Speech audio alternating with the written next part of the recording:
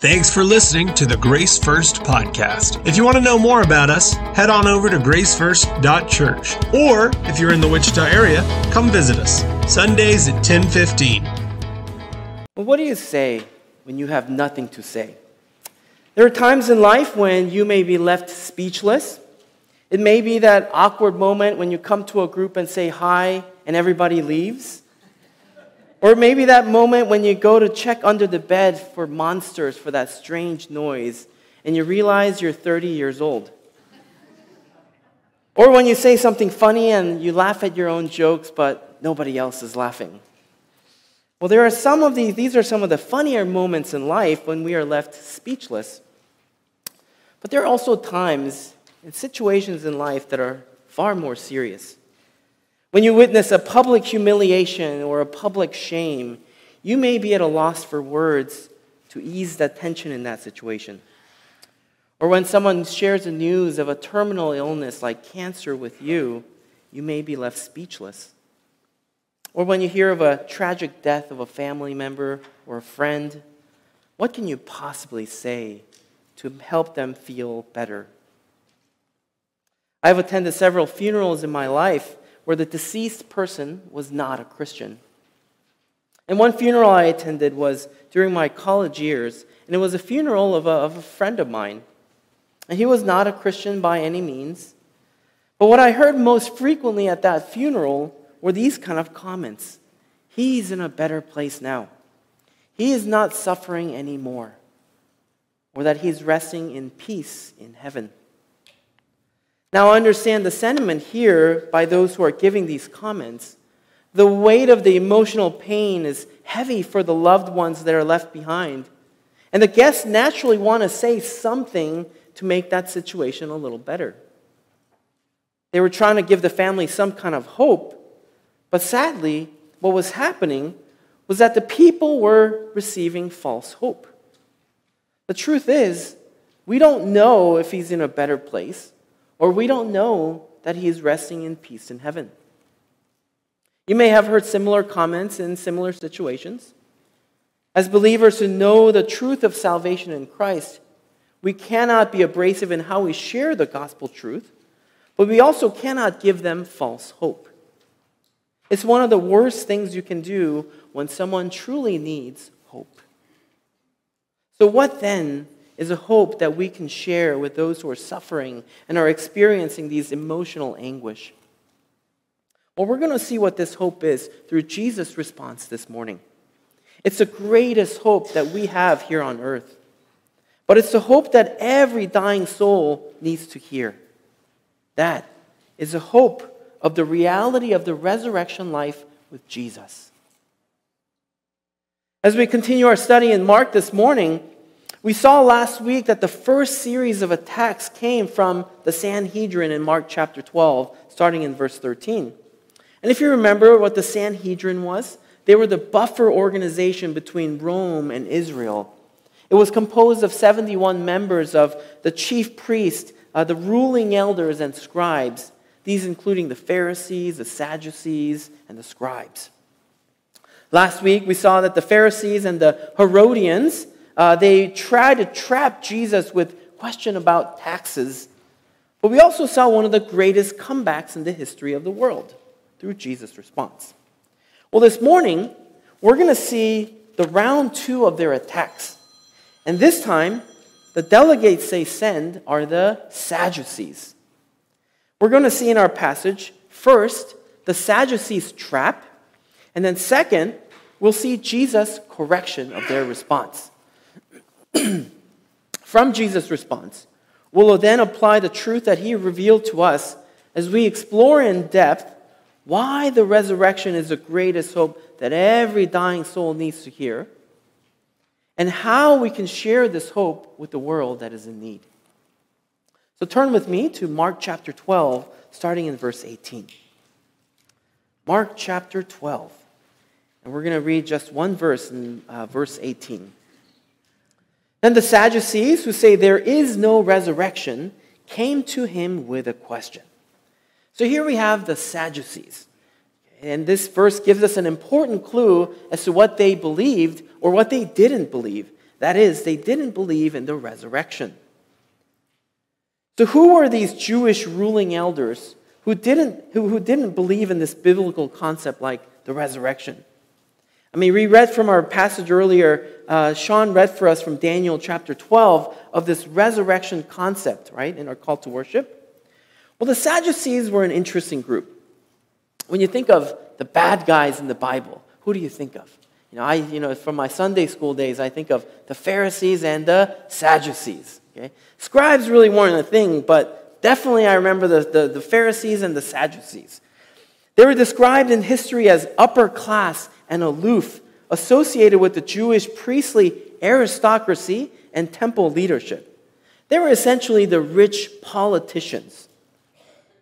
They were so conservative in their Bible reading that they became super liberal in their theology, if you can imagine that. And let me unpack that for you a little bit. There's a pastor today, he's a pastor in Georgia by the name of Andy Stanley. Maybe many of you are familiar with him, and certainly many of you are familiar with his father, Charles Stanley, whom you may have seen on TV. But Andy Stanley said something about 5 years ago to the effect of, we need to prioritize Jesus' resurrection. So we need to, in some sense, unhitch from the Old Testament. You see, he was trying to really emphasize and conserve the resurrection of Christ. But his emphasis without the rest of the scripture, like the Old Testament, has resulted in leading to theological liberalism. Well, this is what was going on with the Sadducees. Their particular emphasis on the Torah resulted in minimizing the authority of the rest of the scripture and eventually led to their theological liberalism. At the heart of their view, they rejected the more recent oral traditions and they gave primacy only to the 5 first books of the Torah. So if you were quoting prophets like Daniel, Jeremiah, Hosea, those verses had less authority to them than the scripture from Genesis, Exodus, Leviticus, Numbers, Deuteronomy. But since they rejected the authority of the other books, along with the developed theology of the Old Testament, they rejected several biblical concepts. While the Pharisees believed in God's divine sovereignty, the Sadducees believed in human free will alone. Okay, while the Pharisees believed in angels, demons, and the resurrection, the Sadducees outright rejected these concepts. And they had very different political stance than the Pharisees. The Sadducees were more pro-Rome, and the Pharisees were anti-Rome. And this is because the Sadducees were rich and they were comfortable. So when it came to the belief in the resurrection, which were developed from passages like Enoch, prophet Elijah, and the prophets like Daniel, the Sadducees rejected these beliefs. Now, let's look at their trap. Join me in verse 19. Verses 19 through 23, this is what we read. "Teacher," they said, "Moses wrote for us that if a man's brother dies and leaves a wife but no children, the man must marry the widow and raise up offspring for his brother. Now there were 7 brothers. The first one married and died without leaving any children. The second one married the widow, but he also died, leaving no children. It was the same with the third. In fact, none of the 7 left any children. Last of all, the woman died too. At the resurrection, whose wife will she be, since the 7 were married to her?" So here we see the Sadducees' trap. This is your first point on the outline if you're following along in your bulletin. But remember that they didn't believe in the resurrection. They didn't believe, and so the rest of the Old Testament outside of the Torah and what God revealed through the prophets and the kings had little to no bearing on what they believed. So really, they were asking this question out of theological ignorance. This is a hypothetical question that is really bogus. Okay? The question they ask essentially deals with a woman who has had multiple wives, or multiple husbands, here on earth in this life. And when they go to heaven, who will be her husband? Now, under this devious trap in question, there is a real personal concern that many of you may be wondering about. And if you've had multiple spouses in your lifetime. If you were widowed and remarried, and widowed again possibly and remarried, this is a genuine question. And that question is, well, what will my marital status be like in heaven? Where I want to spend the bulk of our time together is not in the Sadducees' question, but actually in Jesus' response. So let's join me in verse 24. Let's look at his response. Jesus replied, "Are you not in error?" I want you to circle that word. Are you not in error because you do not know the Scripture or the power of God? When the dead rise, they will neither marry nor be given in marriage. They will be like the angels in heaven. Now about the dead rising. Have you not read in the book of Moses, in the account of the burning bush, how God said to him, "I am the God of Abraham, the God of Isaac, and the God of Jacob." He is not the God of the dead, but of the living. You are badly mistaken. Now we see Jesus' correction, and this is our second point, and this is where we will spend the most of our time. The way Jesus corrects their error is structured in a sandwiched format. His correction about their ignorance on the power of God and the Scripture is sandwiched between his twice-stated rebuke. In verse 24, he tells them that they are wrong. Okay? And then in verse 27, he tells them again that they are really wrong. Essentially, here's how Jesus' rebuke looks like. He says, I'm going to tell you that you're wrong, and then I'm going to tell you why you're wrong, and then I'm going to tell you again that you're really wrong. So what caused them to be wrong? When I was in elementary school, many of you learned this too. I learned about the planets in our solar system. Okay, the word planet means a wandering body. Okay, it comes from the Greek word planao, to mean wandering off. Okay? Now back in the 90s, just like most of you, I learned that Pluto was a planet in our solar system. But apparently this is no longer the case as of 2006. Pluto is still orbiting the sun, but it doesn't meet all the requirements based on certain scientific definitions. Some of you would agree with me when I say that I think we had high hopes for Pluto. But according to the definitions of modern science, I'm afraid Pluto has wandered off. Okay? It is strayed off, not necessarily orbitally, but categorically in modern science. When I bring that up, I bring up this concept of planet Pluto because, like Pluto, the Sadducees wandered off and deviated off of God's path. The Greek word for error and mistaken that you saw in verse 24 and 27 is the same word, planao, for planet, that describes their wandering off course and deviating from the truth. The Sadducees were like Pluto in that sense, in that they wandered off course from the truth of God. Why? Well, verse 24 tells us, because they didn't know the Word of God. They didn't know the Scripture and His power. So then if the hypothetical woman in question here rises from the dead, what will her life look like? And for those of you who are widowed and later remarried, what will your marital status be like in heaven? Jesus gives us an answer to that. But many believers who have found great joy and delight in their marriage here on earth find his answer a little bit troubling. And of course, there are those who will say that, you won't be seeing much of me in heaven because I'll be out with Jesus. Well, what did Jesus mean by this? Well, Jesus' response first begins with an affirmation to the resurrection. The resurrection of believers is not an if, but it's a when. His response is a confirmation of the resurrection to life with God for all believers. See, it says, when the dead rise. It's not an if, it's when the dead rise. Now, they are mistaken in their understanding of the power of God because in their ignorance, heaven was just a continuation of the earthly life. But in the resurrection, our new life in the new heaven and the new earth is going to be drastically different. For us to think that heaven will be a place of a mere improved earthly life is to undermine the power of God.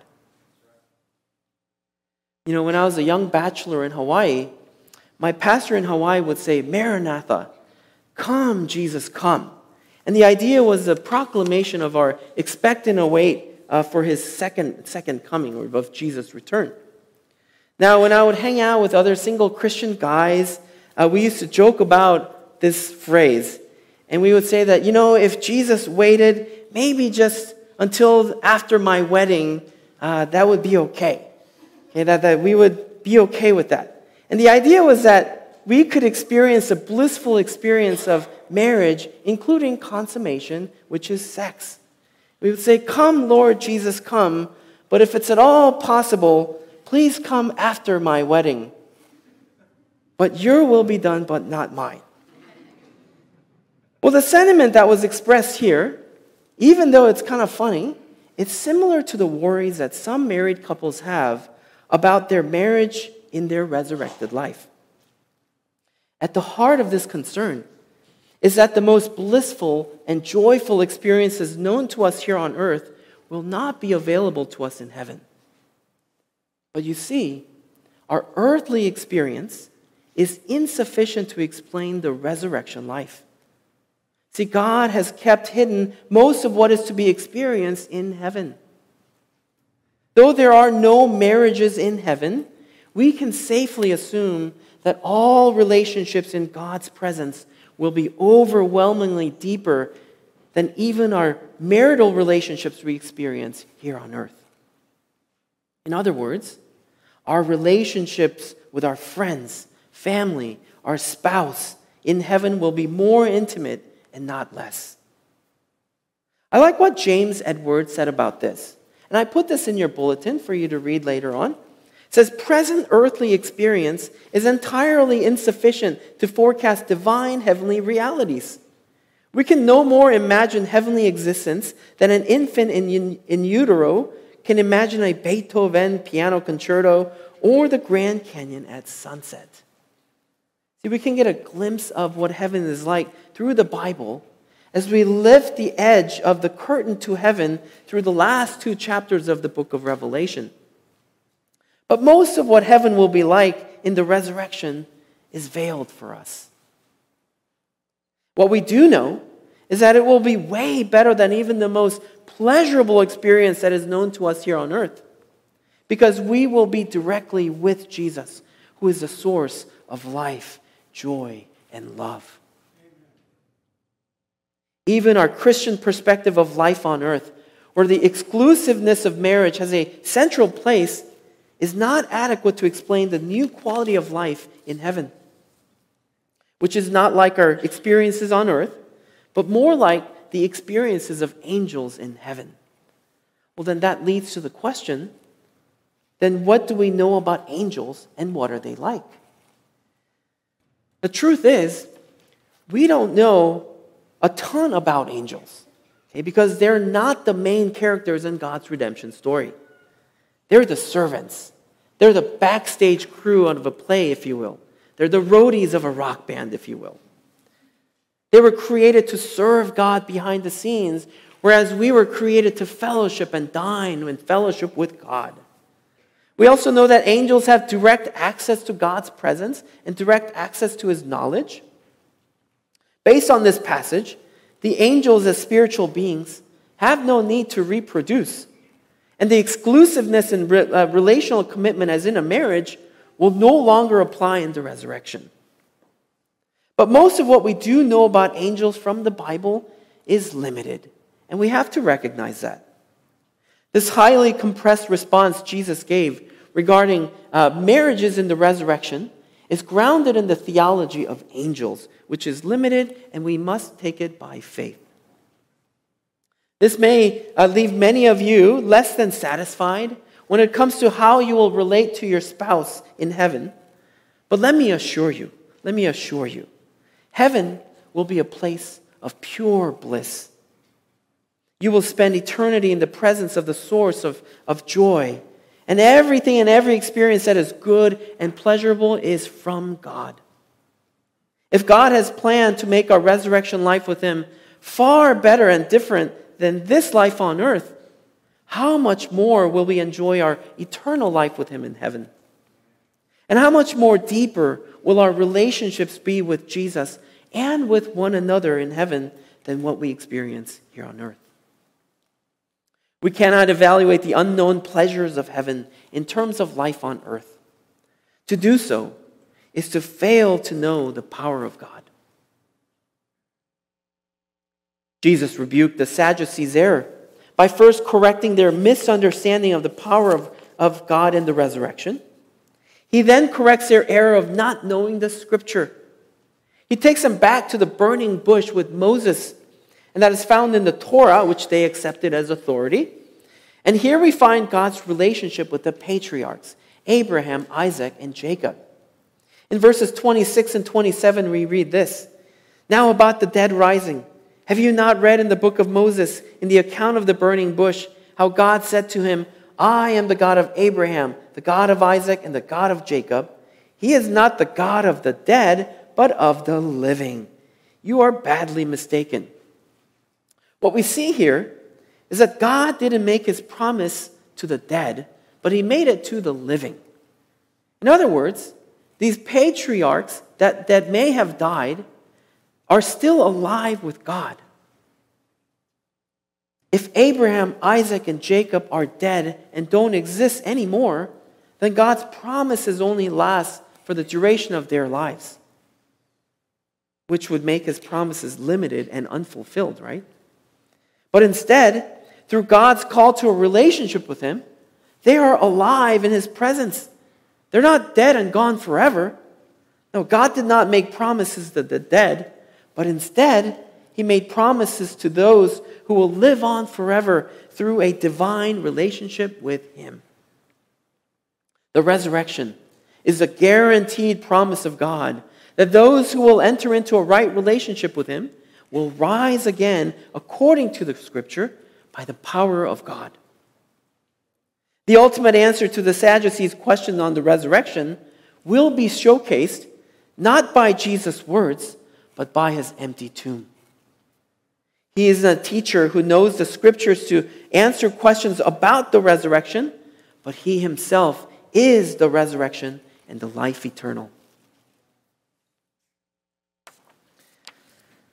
So what can we take away from this passage, and how can we apply it in our lives? Well, we can learn from the mistakes of the Sadducees. They didn't know the Scriptures, which is the Word of God. And this led to many theological errors, including not believing in the power of God. Church, this is true for us too. If we do not regularly read God's Word and hear from Him, we will be like Pluto and wander off the path of God's truth. When we do not know His Word, it will lead to many theological errors about who we are, who God is, and where we are going. The gospel of Jesus is the purpose for which we must live and the hope that this world needs. The gospel is something that we must know. But if we don't know the Word of God, how can you explain the gospel to others? How can you expect someone to tell you about a book if he has never read it himself? When your friend or a family member or a coworker is looking for hope from the death of a loved one or the news of cancer, you must give them Jesus.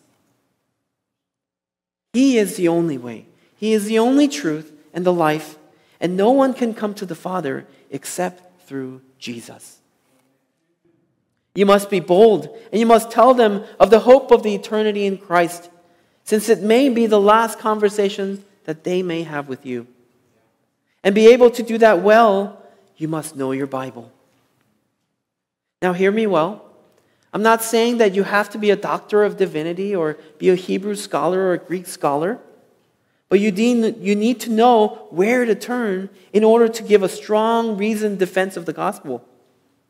And it begins with your reading it or listening to it and even memorizing it regularly. And I say daily. The Bibles you have in front of you today is the God-breathed written word given to us for our edification. All the books in its entirety and every word contained in it in the 66 books of the Bible were written by the writers of the books under the inspiration of the Holy Spirit. This is what that means. It means that what you have in your Bible is a trustworthy Word of God. And you must read it, know it. The Old Testament books were the books that Jesus read, and the New Testament writings have been approved with a stamp of approval by the apostles. As believers who are called to share the gospel hope with the lost, you must know the basic Christian doctrines that are given to us in the Bible. Who is God? What is sin? How are we saved in Christ? What is the church? What is the Bible? We must be able to give a response to these simple questions, just to name a few categories. One of the things that I ask in our baptism class for people under 18 is to memorize certain of these catechisms that talk about who God is, that God is the creator of everyone and everything. What is sin? Sin is rejecting or ignoring God in the world that He created, not being or doing what He requires of His law. These are simple doctrines that are helpful for us to know in order to give a defense of the gospel. We must know the Scripture so that we can grow deeper in our relationship with God and to be able to share the power of the gospel with others as we give hope to the lost world. When we do not know the Scriptures like the Sadducees, it will lead to dangerous theological errors. And if you don't know the Bible well, you may end up giving people false hope. One of the most important trainings that we conducted in the army, in the infantry, was medical training. And I remember very clearly as we were being instructed by the medical team that was training us that when we're dealing with a casualty that is bleeding out and has minutes to live, one of the things that you're going to naturally want to do is say things like, everything's going to be okay. You're going to be okay. This is a natural response of giving false hope. But they said, you must not do this. Because when you say that, when you give them false hope, they may actually believe you and relax and go into unconsciousness and die. In other words, your false hope could lead them to their death. Instead, what they need to hear is the truth. You're bleeding out, and we're going to stop the bleeding and get you off the battlefield, but you need to stay with us. Stay conscious and fight for your life and fight for us and stay. In the same way, there are people that are all around us whose souls are bleeding out and their eternal death is knocking on their doors. Everyone from young to old, from the healthy to the terminally ill, are all living on borrowed time. We're all dying souls, living in a world of suffering and a brokenness. It is a fallen world, one filled with corruption and hopelessness.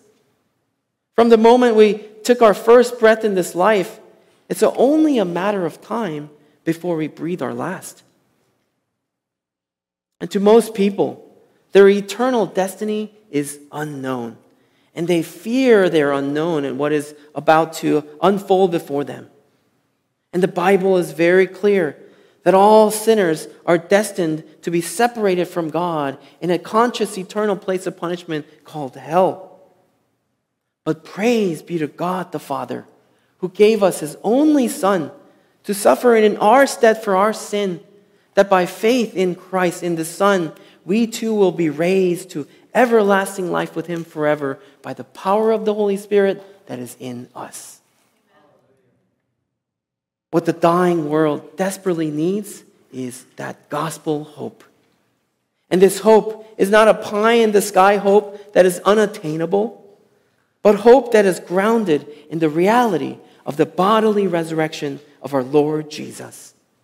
That, my brothers and sisters, is the greatest hope that we have in this temporary life. And this life of suffering and this world of corruption and our death in it will not have the final say. But we will rise again with Jesus, where we will forever be with Him, who loves us and who gave Himself up for us.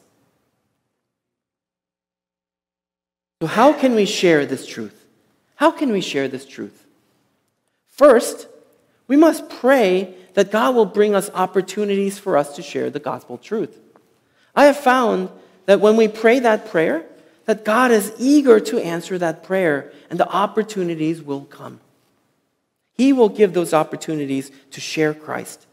Second, you must be on the lookout for low-hanging fruit. What I mean by that is I found that, at least in my life, that there are places where people are eagerly seeking the gospel. There are people that are desperate to hear Christ.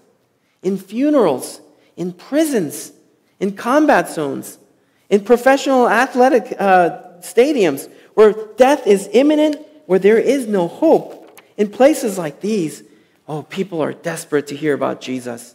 They want the gospel. Yes, we can pray for the chaplains who are at work there and are doing a good work of sharing and preaching the gospels. But these people are not far from you. You know these people in your lives, in your workplaces, in your neighborhoods. We recently had a group of men go and evangelize to prisoners in prison. And there's a new ministry called Brand 316, started by a dear friend, David Phillip, who ministers to inmates coming out of prisons here in Wichita. And there are opportunities to get involved there if you want to see life-changing transformations. Third, don't neglect the built-in network and relationships that are in your lives. This may be your coworkers, your neighbors, and your family members. For you young mothers, there are other young mothers in your neighborhood whose lives you can reach through their kids.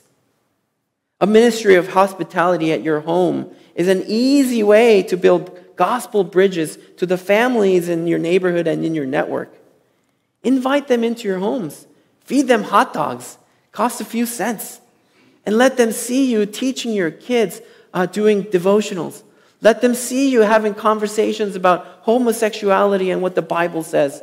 Let them see you having these conversations and allow them to watch you as you walk by faith with Jesus. And as I have said before, there are literally many out there who are dying in their deathbeds or through their terminal illness. And your conversation with these people must be gentle, yet firm, as you speak the truth. Because the only truth they may hear is the gospel conversation you have with them, where you must courageously share with them and tell them about their Maker who they're going to meet. They need to know who Jesus is. You may be tempted to give them false hope and tell them that everything's going to be okay, but give them Jesus. They need the hope of the resurrection. If the Lord wills, He will even give you the opportunity to lead them to Christ. You can be direct and ask, do you know where you're headed after death? Do you know your Maker? And if they do not, you can say, well, may I share with you about what Jesus has done for me and the hope of the resurrection that is found in Jesus Christ. The resurrection hope is central to the Christian faith, and it is the greatest hope a dying soul needs. May we be a people who know the Scriptures and the power of God through a personal relationship with Jesus. He is not a God of the dead, but He is a God of the living. And let us live with peace that surpasses all understanding, even through our suffering, because of the hope of our resurrection with Jesus. May this hope not be bottled up and held just within us, but let us boldly proclaim it to the world that is desperately looking for this hope. Because the greatest hope a dying soul needs is the reality of the resurrection life with Christ.